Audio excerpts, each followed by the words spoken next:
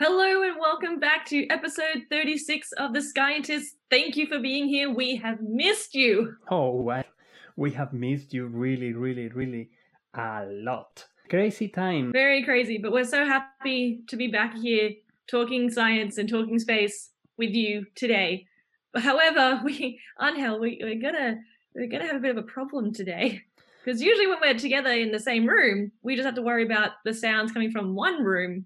But now that we're in virtual space in two different rooms, we have to deal with potentially planes flying over your place and trains running by my place. So this will be fun. Yeah, I think I'm going to have a lot of fun editing this again because, as you said, and perhaps our listeners still didn't know, that we are not recording this together. That is the very first episode that we are not going to be together recording this. That's it. Kerstin is in her house, I am in my house, and we are trying to do this through internet. It's the socially distant scientists. Hopefully this will work, and I really hope that the sound is getting good to all of you. We are very happy to be back, definitely, because it has been a very rough time, probably for almost everyone, with plenty of changes. Now we have to be starting to be used to the new normality and, well, whatever it is coming. But our excitement about astronomy and science have not stopped. That is for sure. Never. It will never stop. No, it will never stop. If you have followed us on social media, of course, Kerstin doing much more than what I have been doing, because there was a moment in middle of March or so that it was just too much. It was just too much. So it was the moment that our son was already not going to school, so it was with him, and then starting the classes at university, virtual classes. We have to update all of that to do recording classes, and that is driving me a bit crazy too. We all do what we can, and we are so glad that you are here with us today to listen to us talk about space once again. I'm Angel Lopez Sanchez. And I'm Kirsten Banks. And we are the Scientists.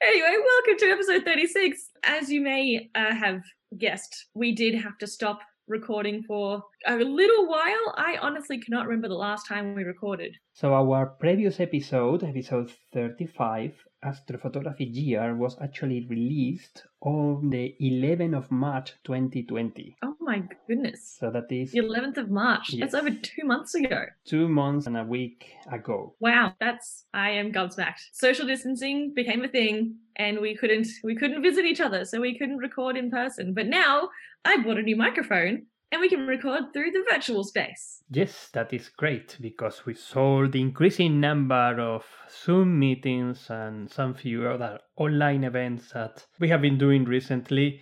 It is always a good thing to have a good microphone with you. Although next time, I really hope we'll be able to do it together again. Yes. And we've been trying to keep ourselves occupied during this whole quarantine and social distancing. Angel, what have you been doing throughout this time? There have been a few clear skies over the last couple of months. That is the only kind of relaxed time that I have had, I will say. Because as I was mentioning before, it has been quite a busy period during the last couple of months. I started lecturing at Macquarie University, Astro 1010, Introductory Astronomy, our position in the cosmos. And it is not only preparing the lecture, that usually an hour lecture takes for me a day or so to prepare, but in addition, as we couldn't be with the students in the lecture theater, we have had to be recording the lecture, and after that editing the lecture, because I wanted to provide a high quality video, including very good presentations, a clear sound, and you know that I'm a very perfectionist guy. I'm sure your students appreciate that as well. I really hope that. I'm getting some feedback from them, not as much as I expected. I think that they are a bit shy. I don't know why. Oh. But still, the feedback is good. But on the other hand, I have been using my telescope in my backyard, taking very nice images of some few nebula. And I think I didn't tell you this, but I recently got a very special H alpha filter. It is an ultra narrow H alpha filter with only 3.5 nanometer thickness, and it is amazing for obtaining even from the city, because it doesn't matter the light pollution, even it doesn't matter if the moon is up. It is perfect for getting the nebular emission in star-forming regions and in planetary nebula and so on, and I'm getting very nice images with it. Excellent. What can we see with a H alpha filter that we can't with a normal telescope without a filter?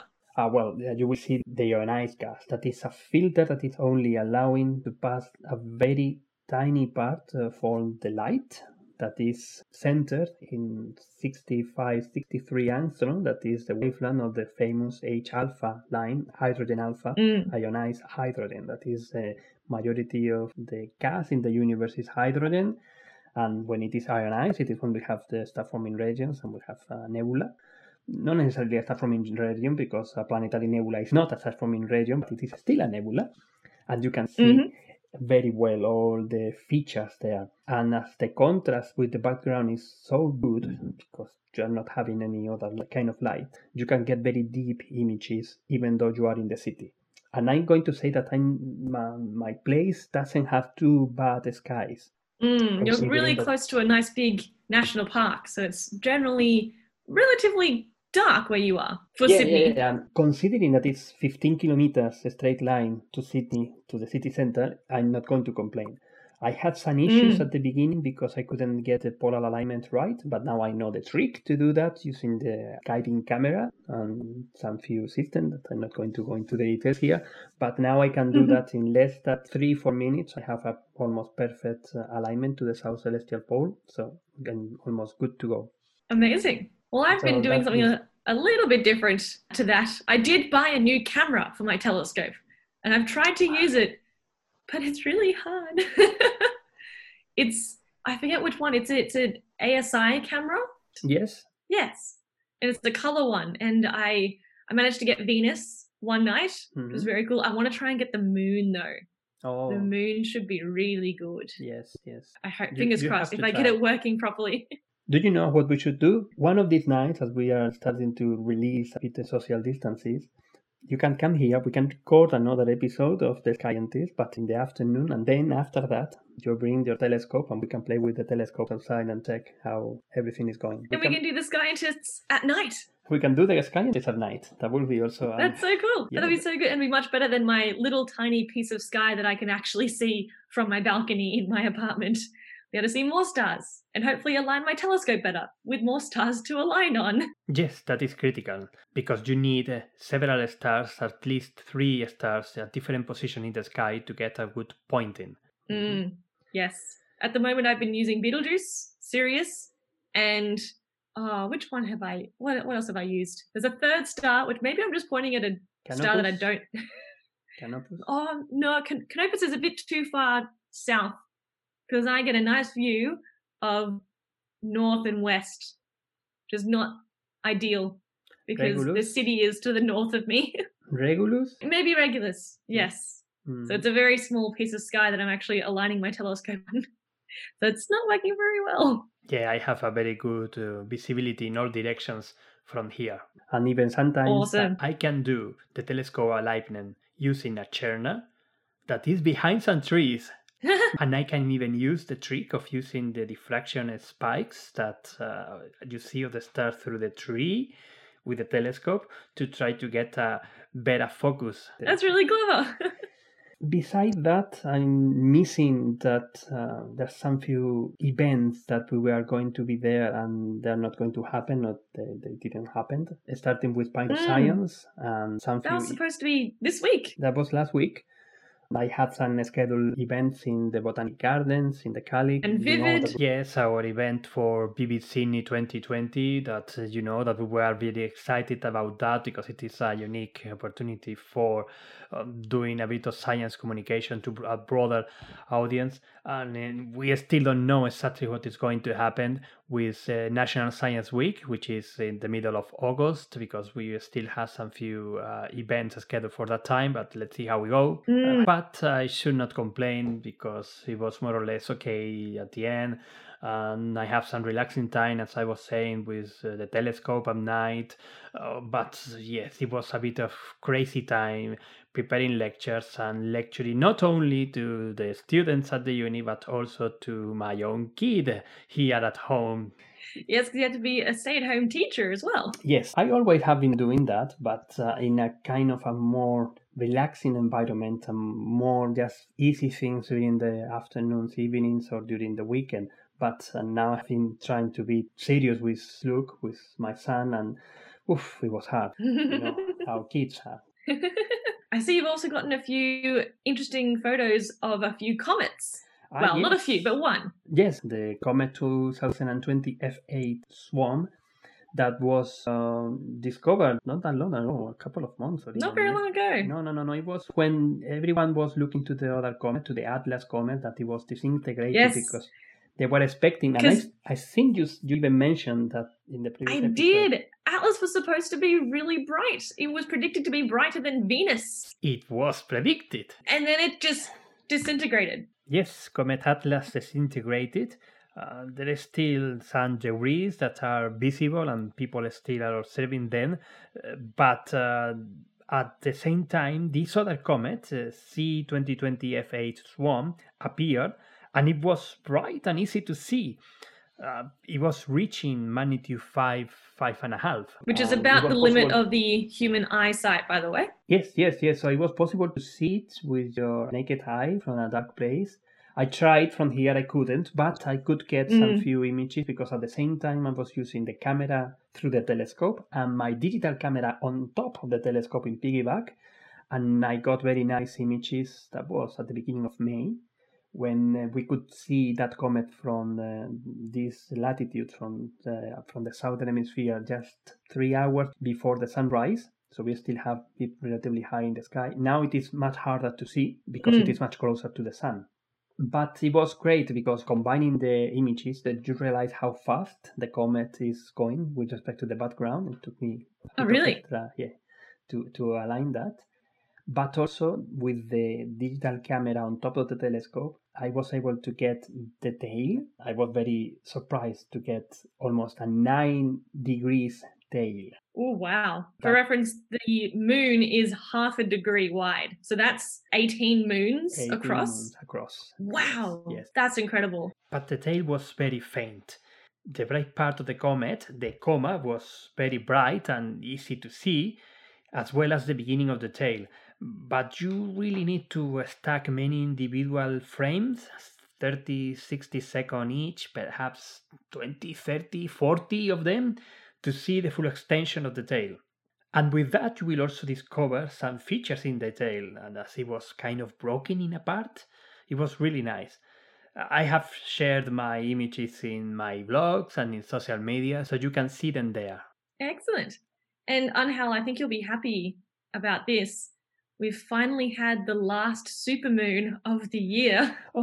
After having like 4 of them, the last supermoon of 2020. You don't have to think about supermoons ever again for the rest of the year. Yes, that was nice because I was contacted by a journalist from ABC and she wrote a very nice article because she wanted to emphasize that the supermoon was not a thing. Excellent. But the beautiful thing about this article was that she was using the supermoon as an excuse for people to look at the moon and trying to discover a bit more astronomy, and in particular to get kids involved in astronomical observations. Because I was sharing the images that my son and me have been taking of the moon during the last few years. And it was really nice because, well, the credit of the images were given to Luke. Oh, that's so sweet. Luke was very excited about that because actually we were missing the image of the full moon. So we took some few photos of the super moon and we even increased the saturation of the images and we got a very nice color image of the full moon. And Angel, answer this for us. What color was it? Was it pink? No, it wasn't pink. That's Good. Moon. Because the moon is not pink. Yes. The moon is not pink and the moon is not blue and the moon is not with any other funny color. Unless it's a lunar eclipse. Yes. That's exactly. The only time when it is a different color. Mm-hmm. Well, in this point, I will recommend our listeners that if they have not had a chance, please listen to our episode number 2. Mm-hmm. The strawberry moon. It doesn't age. It's great. Yes. And I had some feedback about that because on the 8th of April, you were talking and complaining about the pink moon. Pink super moon. Yes, because people were getting all excited that the moon was going to be pink. And I just can't see people being disappointed when they look up at the sky. Because when you look up into the night sky, you want to be able to have that lovely feeling of seeing something being like, wow, not being disappointed because some news article showed you a color image of the moon where the moon was bright pink magenta, and then you're looking at the moon and being disappointed. Like, no, it doesn't happen. It's not pink. Yes, I don't know how the media is still able to do that. I would like to complete this with a very funny comment that our friend Rami Mando did to your tweet complaining about the super pink moon or the pink super moon. He said, I'm super tempted to list all the colored moons and do a table correlated to date and moon's radial direction to showcase the Doppler shifts not matching color. Ooh. Supermoons should be blue, not pink or blood, as they approach perigee and as. And you answered, that would be a fun little project. That would be a fun little project. I forgot that I answered that because it was just so long ago. But I do want to mention just quickly, one of the ways that I've been using my time in quarantine and in social isolation is, well, doing my PhD. That's a thing that I should admit that I am actually doing to show that I am indeed doing work, actual proper work. But I've also joined TikTok, which you may have heard of. It's this somewhat new app. It's gotten very popular very quickly over this year. You can make videos that are up to 60 seconds long, and I've decided to use it to post fun facts about space. And so on the 8th of April, when there's this pink supermoon happening, I decided to post a video about how the moon will not actually be pink in color and describe why it's actually called a pink supermoon.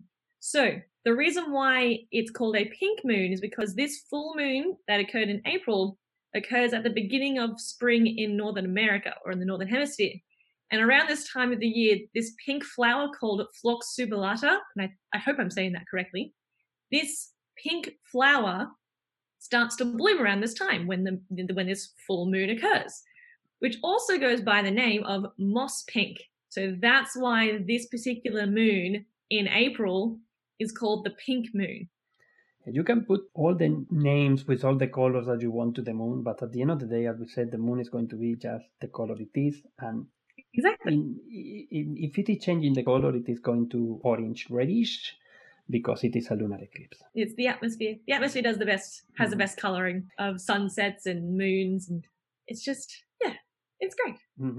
I think we are going to mention a bit more of your videos later. Because a little bit. I think it is a great way of doing outreach. Although I have to confess, I feel that it is much more for young people like you than from old people like me. That I don't see myself. I don't know. There's been quite a few older people commenting on my videos. It's hard to tell how old these people are, but there are lots of people who. Let's just say that there is some interesting people on TikTok, and they have some very interesting ideas.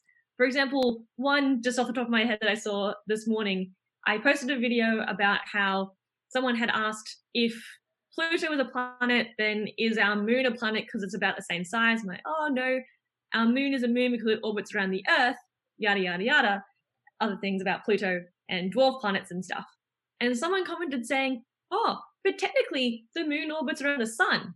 And no. What do you think, Angel? Now that we're on this topic, what do you think? Does the moon orbit around the sun? The moon is orbiting around the Earth. The Earth is moving around. Yeah, exactly. But strictly talking, let's go to emphasize this again, because you have also mentioned this in another video talking about Jupiter and the sun, because everyone is moving around the center of gravity, the common center of gravity. Yeah. So that is the same thing. The same thing with the moon and the Earth. Both the moon and the Earth are moving around the sun in the center of gravity of the moon-Earth system. Yes. That is inside the Earth, meaning that what we see it is that the moon is going around the Earth as the Earth is moving around the sun. Yes. Oh, it takes a lot of effort to figure out which comments I should reply to and which ones I shouldn't reply to, because some are just it's just a bit too much sometimes. But it is great that you are getting plenty of feedback. I also want to recommend to listen to our episode 20, that is in season 2, Fly Me to the Moon, where we talked a lot about the moon, and actually it was the episode where my then 6-year-old son was participating too. Yes. He was telling a bit, he was very shy, but he was telling a bit. He was very shy. It was so precious.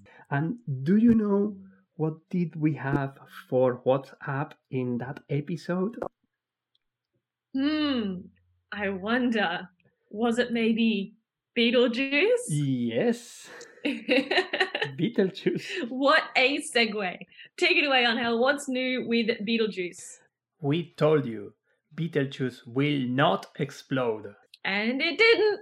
Beetlejuice have been during the last, even a couple of months, let's say, basically exactly what we said. At the end of February, beginning of March, or something like that, it was when it was increasing again the brightness, and it was recovering the brightness much faster than in the way that it was just dimming.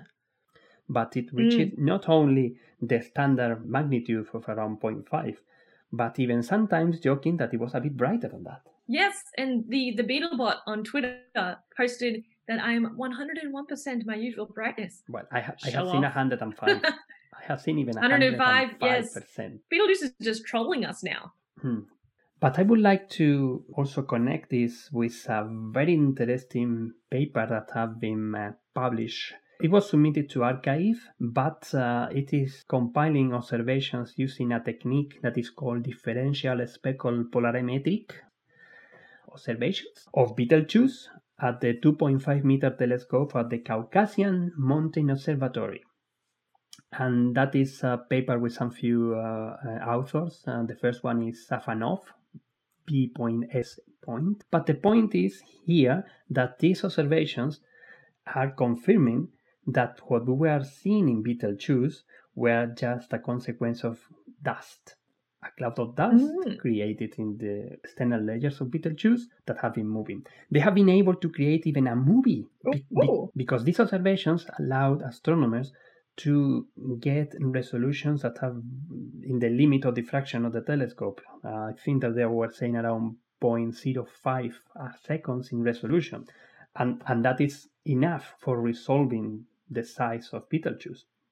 And if you see the movie, you see the dust cloud moving from one place to the other. That's really cool. Very cool.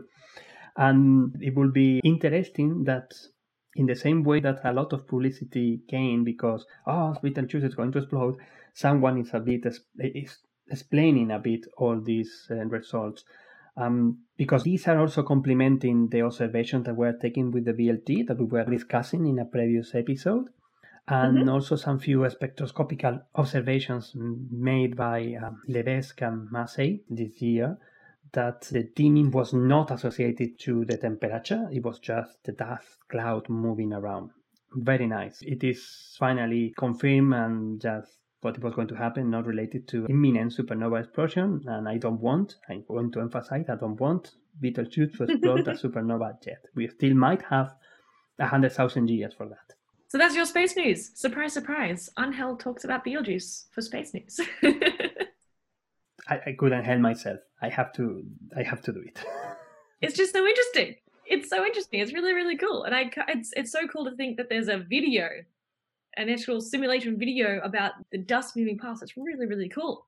It is not a simulation. It is that this kind of observations really allows astronomers to really resolve with a very high spatial resolution. So it is actually real observations, real images. Onto my space news though, and I'm very excited about this space news, and it's kind of is a little bit news at the moment, but still very much relevant. On the 24th of April this year, 2020, it was the 30th anniversary of the launch of a wonderful telescope, the Hubble Space Telescope. So Hubble is now officially 30 years old, and I cannot believe that it's 30. Yes. And it's still doing some great stuff. It's still doing some really, really great stuff. And by the time that you listen to this episode, the first ever image or the first light of Hubble would have had its 30th anniversary as well.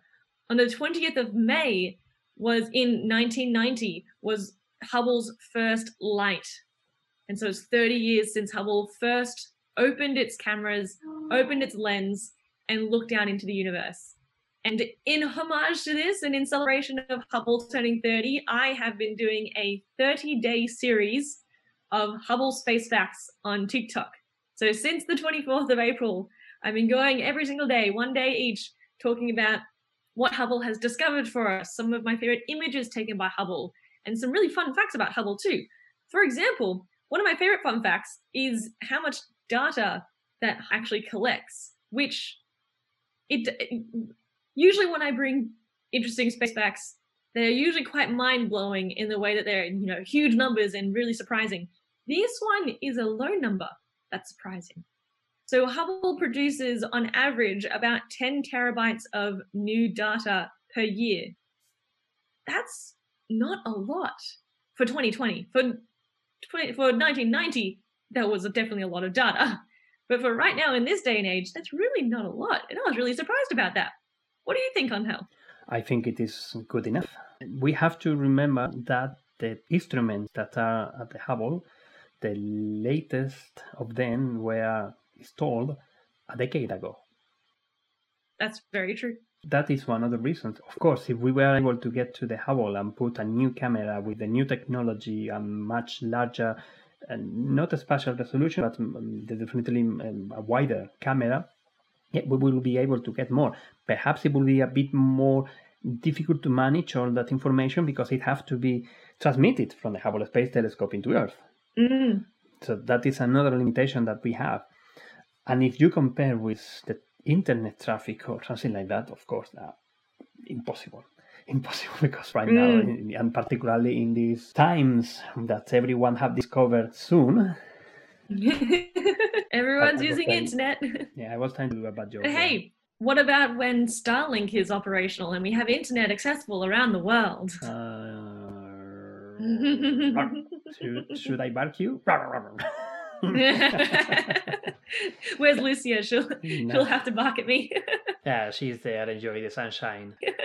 But before moving to another thing, I want to recommend everyone to have a look to these very interesting and funny videos that Kerstin have been doing, celebrating the 30th anniversary of the launch of the Hubble Space Telescope. I still can't believe that you were not even born.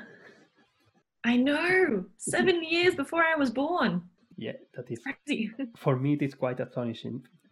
And the other thing it is that if you have a chance, have a look to the beautiful image that they released for celebrating the 30th anniversary of the Hubble Space Telescope.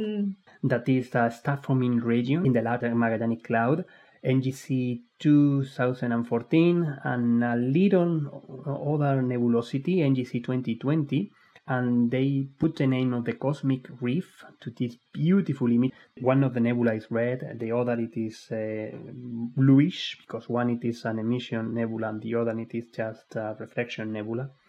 And yeah, it's just the way that the Hubble Space Telescope has been inspiring us and astronomers and everyone in the world. It is just crazy. It's so beautiful. I love it. It's one of my computer backgrounds. It's just so beautiful. I want to put it on a huge poster and put it on my wall.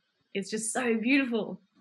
But we cannot forget that in addition of producing beautiful images, the Hubble Space Telescope is also getting plenty of amazing science. That's right. And yeah, there are actually some few news, and I'm going to share one of them because while we were not recording this, that was released a month or so ago. About a month ago, I think, yeah. So it seems that the exoplanet around Fomalhaut, the brightest star in the Piscis Austrinus constellation, it has even a name. It has the name of Dagon, Fomalhaut B, Dagon, because I didn't know that was imaged for the first time in 2008, and then it was observed some few times with the Hubble Space Telescope, but it was something that was not coming clear, and how that object was there and how it was emitting this amount of radiation in different wavelengths, but it was not very well observed in the infrared, or it was something weird. And what they have found, and that was the news, it is that perhaps, and it seems it is not a planet.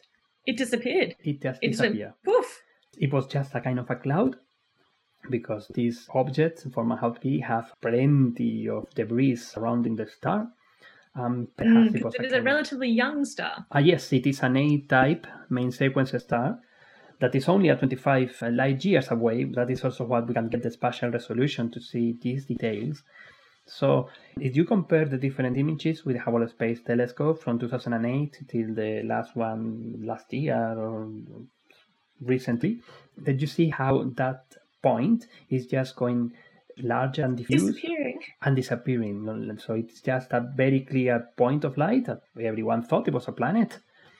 And then, okay, for the some few observations, and suddenly it's starting to be more elongated and diffuse, and now it is gone. Just ceased to exist. I heard that potentially one of the explanations of what this could have been was some sort of planetesimal collision, which is a very interesting. I think that sounds really cool. That'd be pretty awesome. We actually saw, in some respect, two small planetoid objects in an early solar system colliding, kind of like how our moon, well, not our moon, but a Mars-sized object called Theia collided with the Earth to form the moon. Yes. That would be really cool, if that's what it was. Because as we were saying, there is plenty of debris there, and perhaps there's protoplanets or even planets there that we can still not see. Not as like perhaps even a smaller size of Mars or even smaller than that. It doesn't look like that there is any giant planet, because if not, we would have seen it. Very evident. But still, well, we have to be keeping an eye to this system and to see how it goes. That at the end, it is also the conclusion of the observation that they were conducting. Let's see what happened. Let's go to observe this again and continue getting the data to see exactly how the system is evolving, and if we get any other surprise. I think we've covered a decent amount of stuff from things that we've missed since we haven't been able to record a new episode of The Scientists in over 2 months. So because we have had a bit of a hiatus due to COVID-19 and social distancing, we've had a few questions come in, and we've been talking for a lot right now. But we do want to address some of the questions that we have gotten so far, and one that will actually probably turn into an episode soon enough. Angel, what do we have? Who has been talking to us? Because we love it when you talk to us. Please send us questions. We love it. Well, I have already mentioned a couple of the feedback that we got. I mentioned the Scooter talking about, the supermoon, and our friend Rami also talking about the supermoon, anyway, connected to that. We got some few people that replied that we are on their list of podcasts, so thank you very much. For example, Grant William, and that was the 29th of March. He said, on my to-list today is explore a new podcast, so I may learn something, the scientist. Yay! Yay! So that was great. Also, our friend Gary, that was in middle of April, so more than a month ago, he was just encouraging us to please do it again. You two can't stop doing this for about 14 years. Thank you, Gary. We really appreciate your support. Yes, Gary, thank you very much for these very nice words. He also said, ignoring the fact that it is cool and educational, there is a rapidly growing talk about that in another episode list. On the 13th of April, the very same Gary asked us, hey guys, did you see this? Hope it helps your community. And he was linking news about SpaceX releasing details of how it aims to reduce Starlink satellite's brightness. I don't want to mention Angel preparing himself. No. I had a look to see if I could find some of the Starlink satellites and find out when they're going to fly over my location in Sydney. So I went to heavensabove.com. It's heavens-above.com for those who want to go to it themselves. And you can find out when the Starlink satellites are going to fly over your location.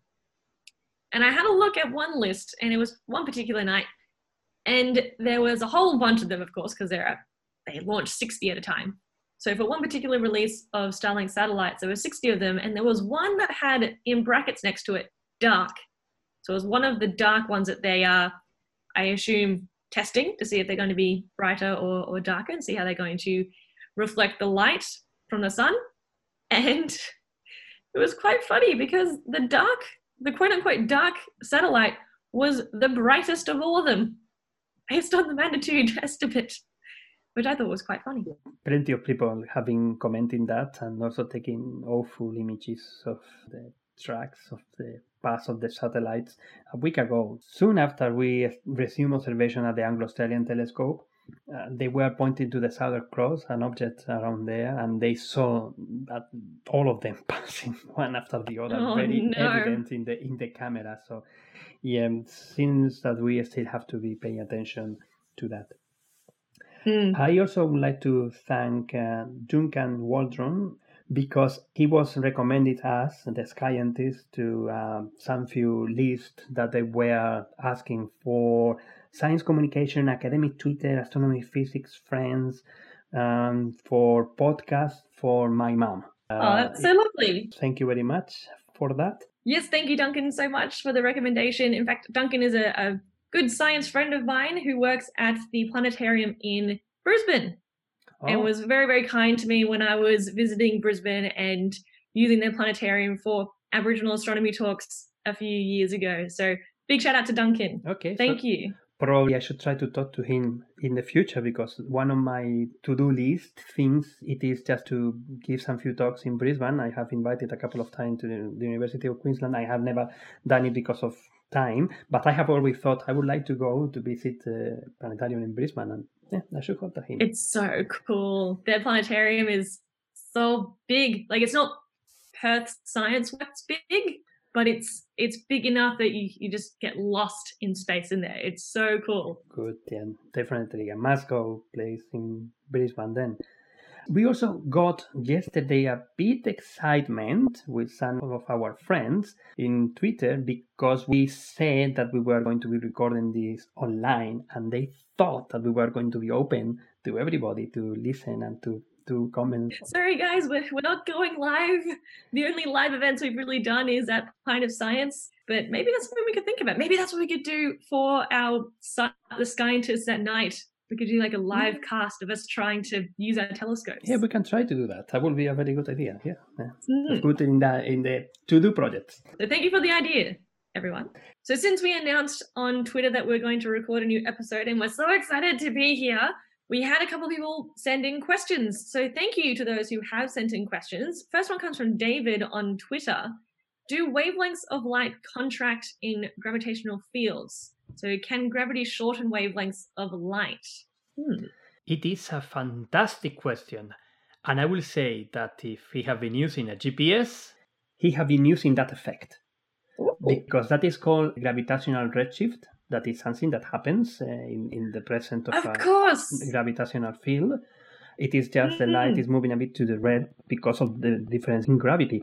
And without that, if we do not correct for that effect, GPS will not work. That's incredible. Yeah, so even GPS is sensitive to it. Yeah. No, so that was one of the very important predictions given by Einstein's general theory of relativity, and I have improved in many different kind of phenomena, not only on Earth, but also in pulsars, for example. It is the very first detection of the gravitational waves was also a bit related to this. It wasn't an indirect detection of the pulsar, that it was just releasing energy in different ways, and they could measure that using the gravitational redshift. And also the way that black holes move, and some few pulsars and all these kind of phenomena, but just in single stars they can also be applied, this kind of effect.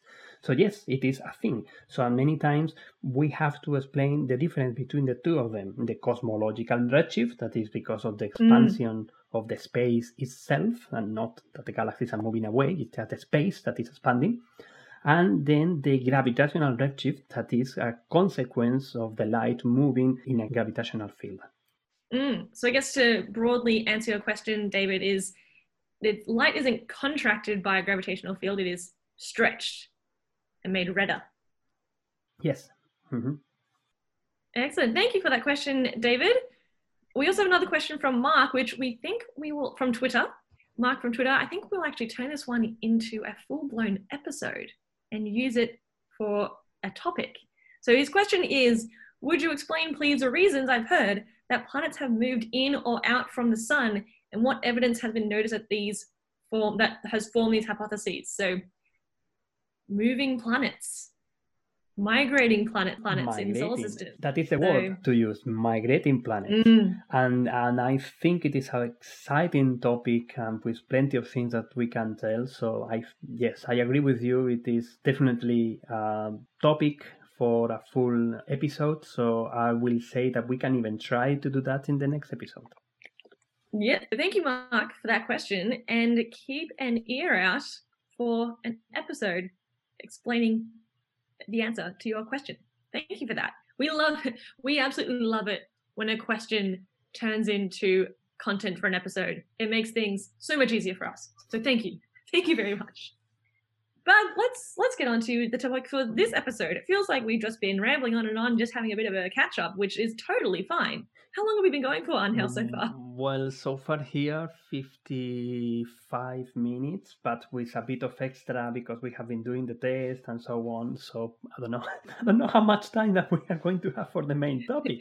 We'll see how we go. But today our main topic is galaxies. And I know you can't see me right now when you're listening to this, but while Angel and I are chatting on Zoom, I actually have a galaxy as my virtual background in Zoom. Don't worry, because I just have taken a photo of you, and everyone will see very nicely that your background, it is a beautiful spiral galaxy, and we think that we are going to be talking about galaxies and spiral galaxies today.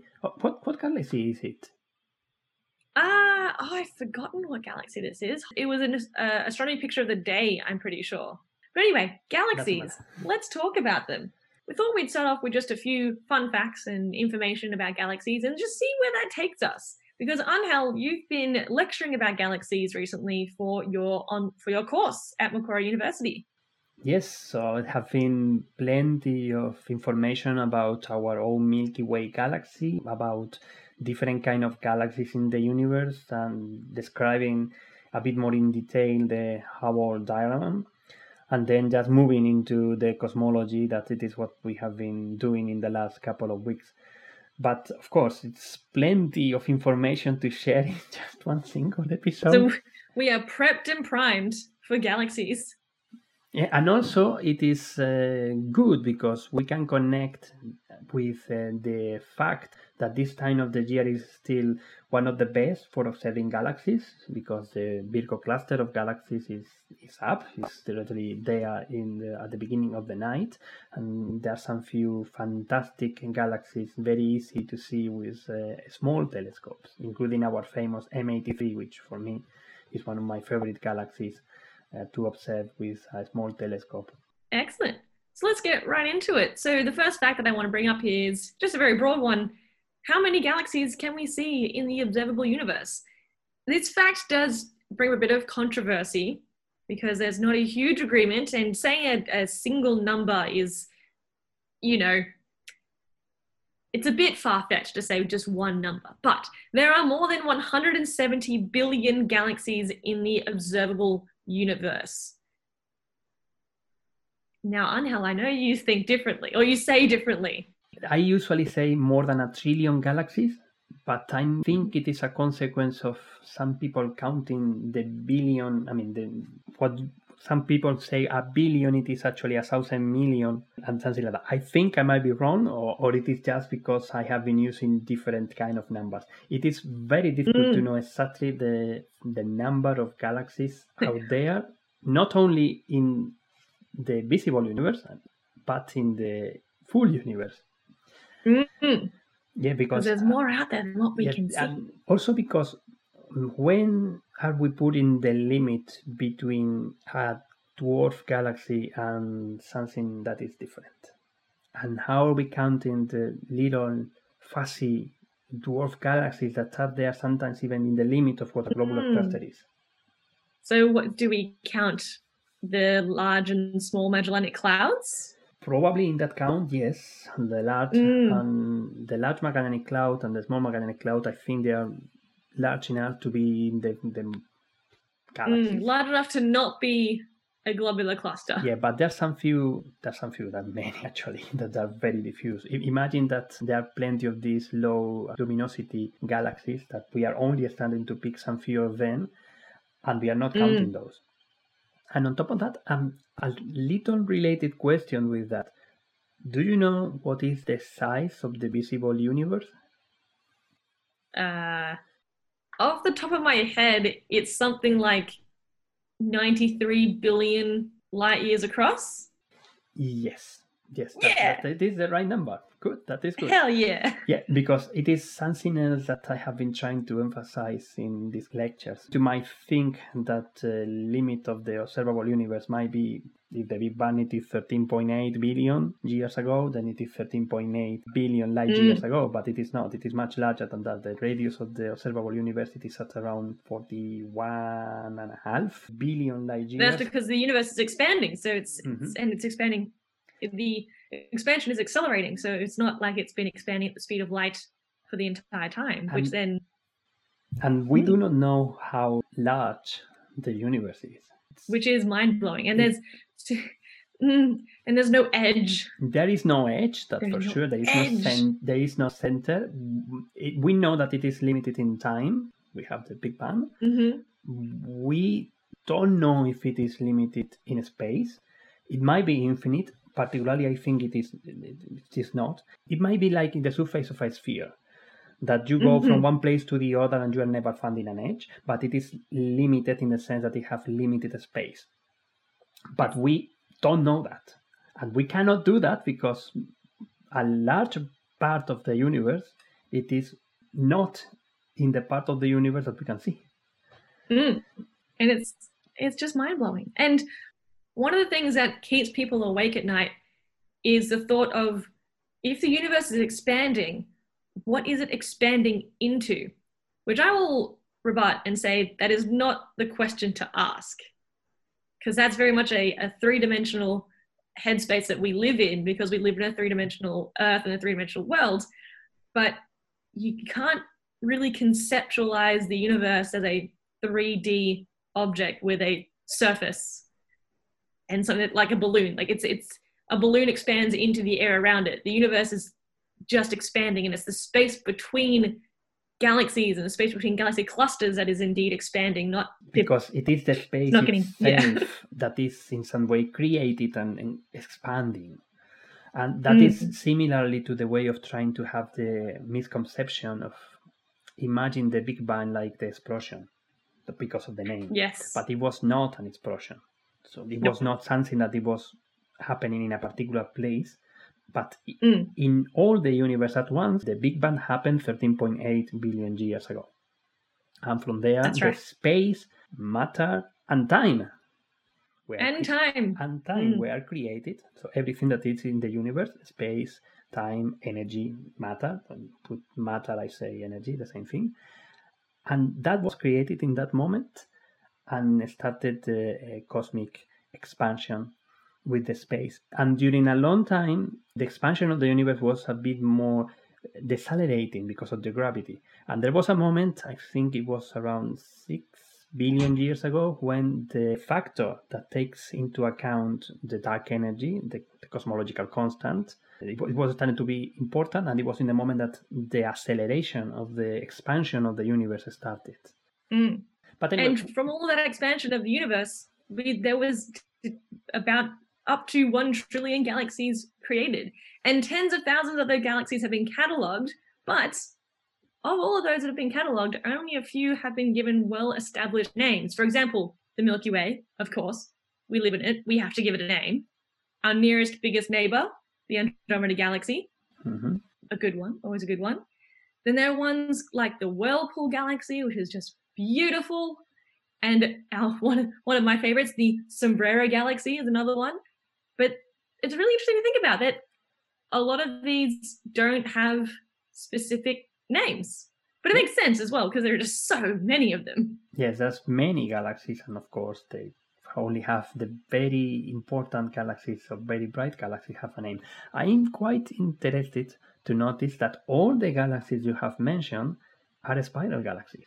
That's very true. Well, I guess that you can't really, I mean, with elliptical galaxies, they're all just kind of big eggs, big bright balls of eggs in space. So they don't really have any defining features for us to warrant a specific name. Yes, they don't have specific names, I will say, some few of them, because they are also radio galaxies, perhaps. But it is what you said. Elliptical galaxies are mainly just a kind of a bulge, what we see in the center of our Milky Way, or other spiral galaxies, majorly made of very old stars, and that is also why we see them with this reddish color. And as elliptical galaxies don't have gas, don't have dust, don't have a star formation, they are not forming a spiral disk or this kind of phenomenon related to a star formation, and that is why they're not so that as pretty as the spiral galaxies are. That's right. They don't have those nice features like this galaxy that's behind me. It's just, oh, look at all those stars and those sparkles. But ellipticals, while they are hugely magnificent in their own right, because they're just so massive and big, they don't have those nice details. Precisely. I wanted to say a couple of things about the spiral arms in spiral galaxies, because it was quite interesting to try to understand what are they and why we can see them. For example, these regions have plenty of dust. Why are we still see them? They are not obscure. And something also quite important. We know that the rotation of the galaxies, it is a bit different to what happens in the solar system. So we have in the solar system, the farther you are from the sun, the more slow you are moving around the sun. That is following Keplerian orbits, that they are called the sun center. But that is not what happens in galaxies. In galaxies, we have several components. We have in the spiral galaxies I'm talking about right now, the bulge, the spiral disk, but we also have the huge halo that is mainly made of dark matter. Spiral galaxies have something that we call differential rotation, that we can explain how at large distances they are still moving at very large speeds because of the presence of the dark matter in the halo. An interesting question was also why this differential rotation is not destroying the spiral arms. So during the last few decades, we have been able to trace very well the spiral arms, particularly in our own galaxy. And we have found that the spiral arms are very much related to a star formation phenomena. So we are finding plenty of association of young stars, what we call OB stars, OB association. And we can also observe plenty of nebula, star-forming regions, H2 region. And of course, the molecular clouds that are mainly associated with the spiral arms in galaxies.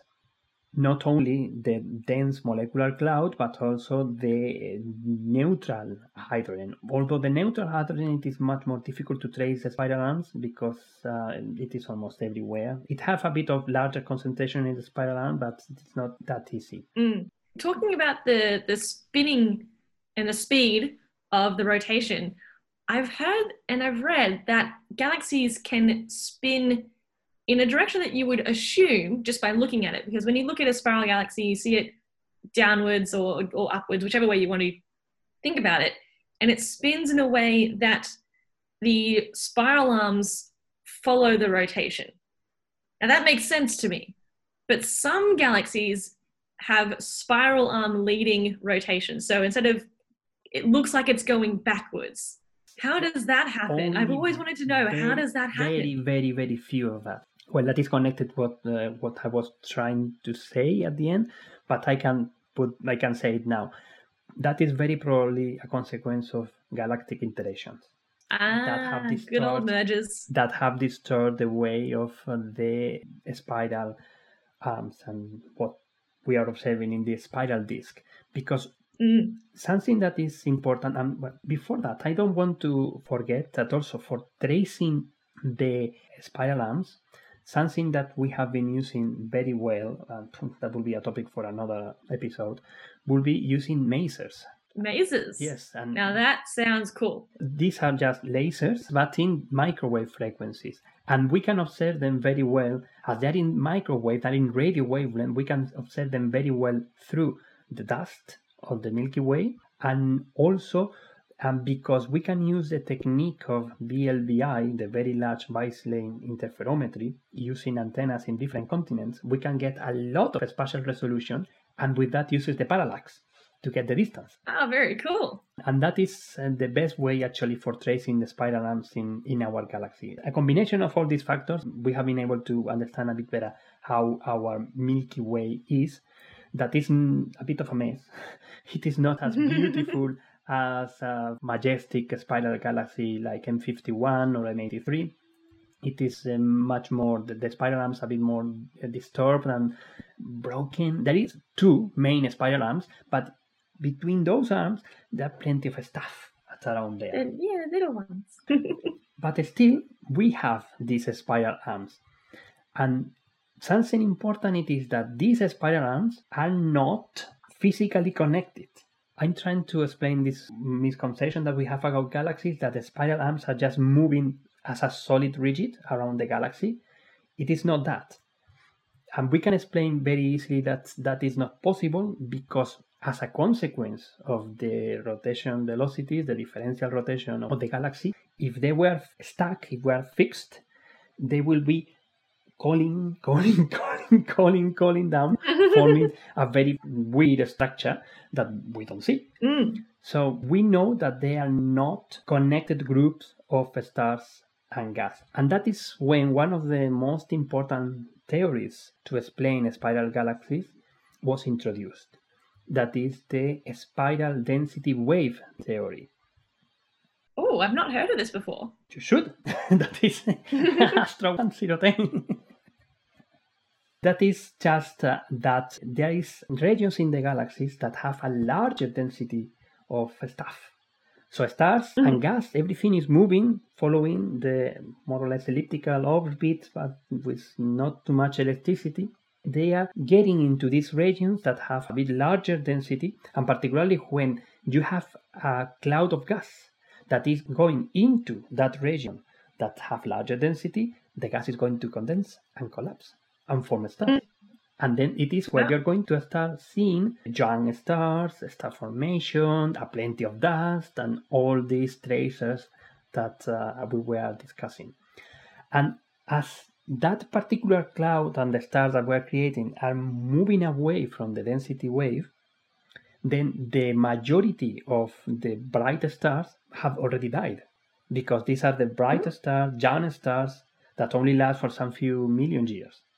And we only And we only have the remaining stars that are not that bright, and that is why it seems that there are many more stars in the spiral arms than between us. But it is not. And there are fantastic animations that you see how stars individually are moving, and they are collecting in the spiral arms because of this structure of density waves, and stay there for a bit, and then it's continuing. So it is That's just really fascinating. Because of that. The only thing it is how these density waves were created, and using simulations, just very easy simulations, distorting from having a perfect galaxy with a perfect spiral disk roundish, moving all the stars in a perfect circumferences.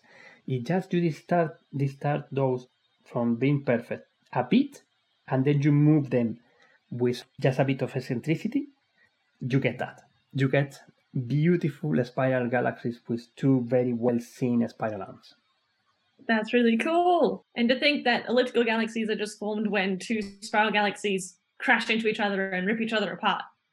I think spiral galaxies have a much more beautiful origin story than the elliptical galaxies. Elliptical galaxies, they still have the very interesting things, particularly a supermassive black hole in the center of these galaxies. Like M87 star, for example. And all the stuff that we are starting to see that is actually in the outer spheres, so the very diffuse features that are tidal tails, shells, disruptions of matter, that have been consequence of the evolution of the galaxy eating more dwarf galaxies, and that is what forming at the end an big elliptical galaxy. Which was basically what my thesis was about last year. Big galaxies eating little galaxies. Although sometimes they merge with large galaxies too. Anyway, I've talked about that before. So, galaxies. They have some pretty awesome origin stories. But you know what? We've been talking for a long time, and we know that we can't get to everything about galaxies as much as we would like to, but let's go to what's up.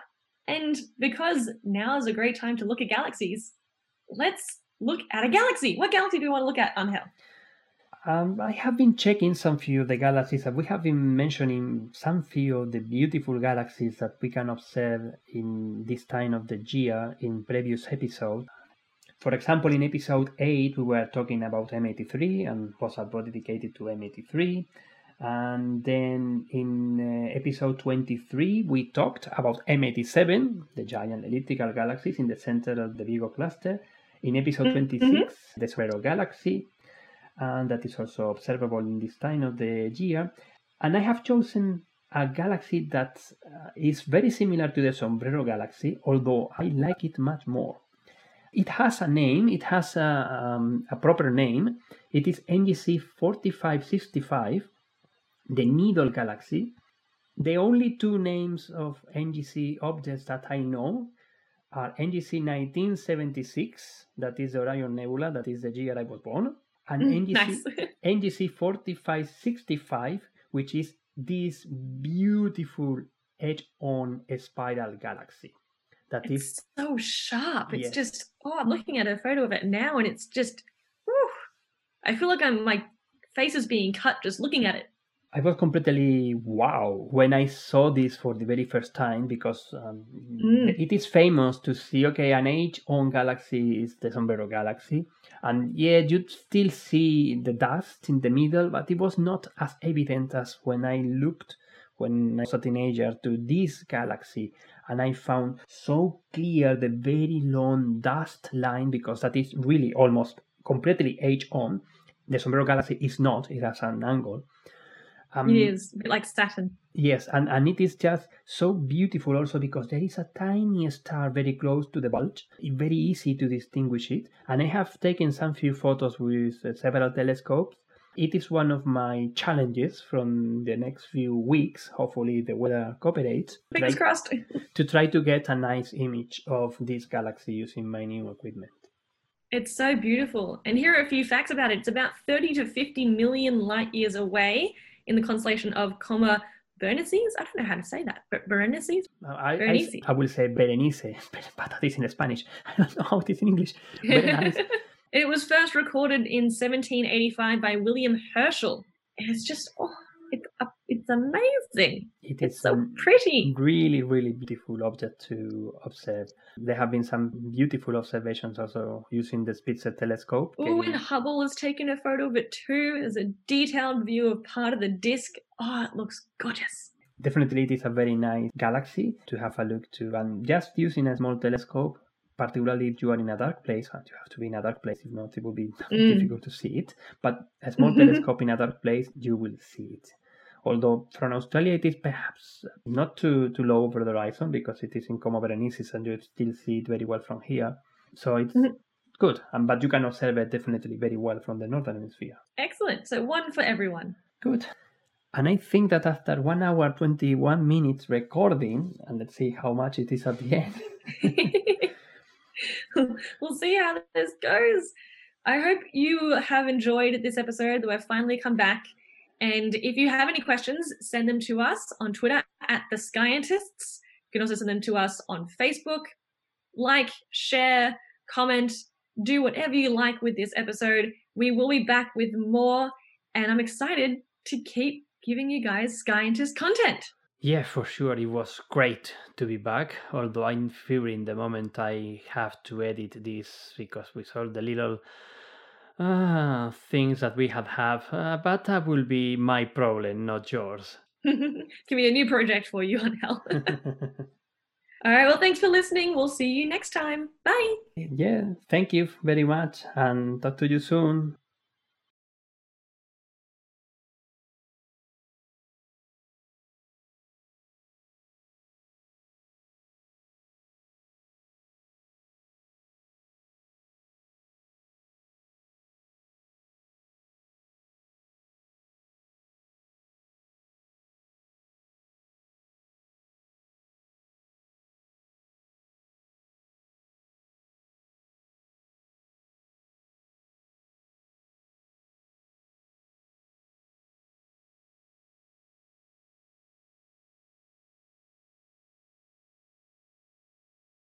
Hello, hello, testing, talking again here. And now your turn. Testing, 1, 2, 3. We're speaking from virtual space. Oh, loud. I did this. Oh my goodness. What is that from? That is the feedback with the microphone. If I have it, oh dear, no problem. If I'm going there, no problem. In the moment I do this, wow. Anyway, why is that happening? Let me check how this is going. Hello and welcome back to episode 36 of The Scientists. Thank you for being here. We've missed you.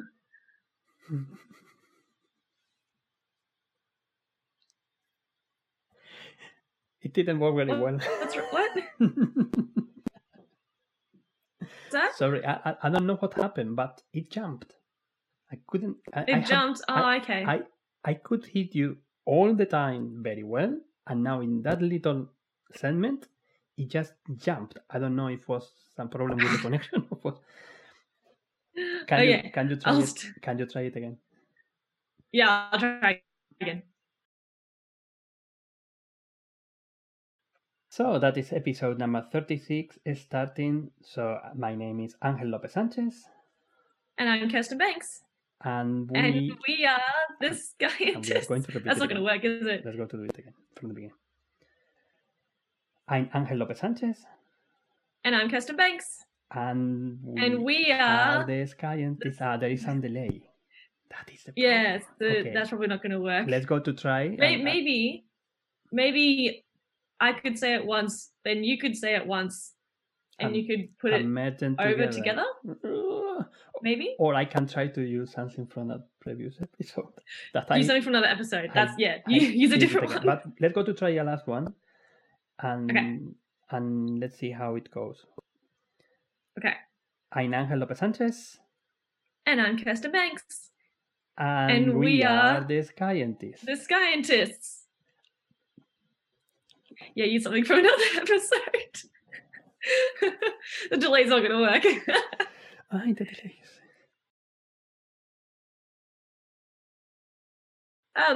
If you noticed a little bit of a change in the quality of audio there when we said we are the scientists, that's because we had to use a different audio clipping from another episode because the delay on Zoom and the delay with the internet does not work very well when we're trying to say things at the same time in unison. It was hard. I think it's hilarious. Yeah, I hope I will be able to get some magic here and try to make it work. And if not, if you hear that is very good, then probably at the end I just gave up. As you said, I used from a previous episode. So, how was it? Yeah, it worked. Yeah. It seems to work.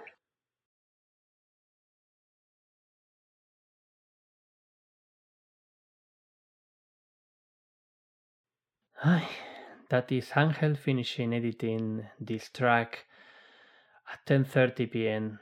I started doing this almost 12 hours ago.